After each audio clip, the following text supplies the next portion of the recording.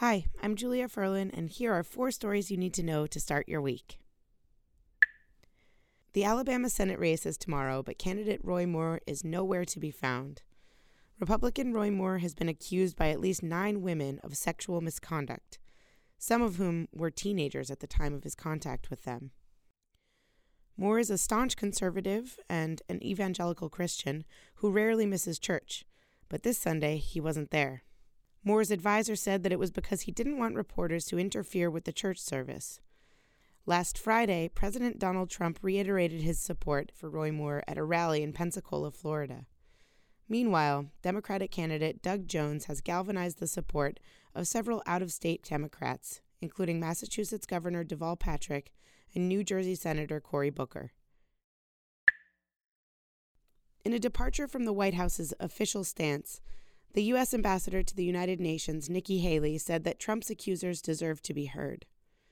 In an interview on CBS's Face the Nation, host John Dickerson asked Haley about this cultural moment where women are coming forward to speak out about their abuse. I am incredibly proud of the women who have come forward. I'm proud of their strength. I'm proud of their courage. And I think that the idea that this is happening, I think it will start to bring a conscience to the situation, not just in politics, but in, we've seen in Hollywood and in every industry. And I think the time has come. In contrast, in October, Press Secretary Sarah Huckabee Sanders said that the 12 women who have accused Trump of sexual misconduct were lying.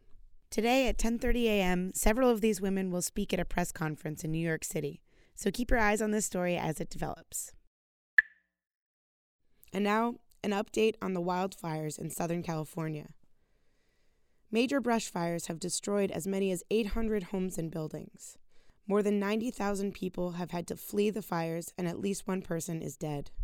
The largest of these fires, the Thomas Fire, has burned more than 230 square miles in Ventura and Santa Barbara counties. It's the largest fire in Ventura County history, and it's in the top 10 fires in the history of California. The fires were harder to fight because of extremely high winds and dry vegetation. Experts warn that the conditions contributing to the spread of fires in Southern California could be more common in a warmer world. And finally, Star Wars: The Last Jedi premiered on Saturday night, and everybody was missing Carrie Fisher. Carrie Fisher, a.k.a. Princess Leia, died at 60 years old in December of 2016. The Last Jedi is her final performance. Director and writer Rian Johnson dedicated the night to Fisher, saying that she was probably looking down and flipping him the bird for making it into solemn tribute.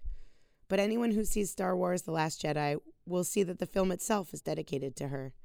After the credits roll, the screen reads, "In loving memory of our princess, Carrie Fisher."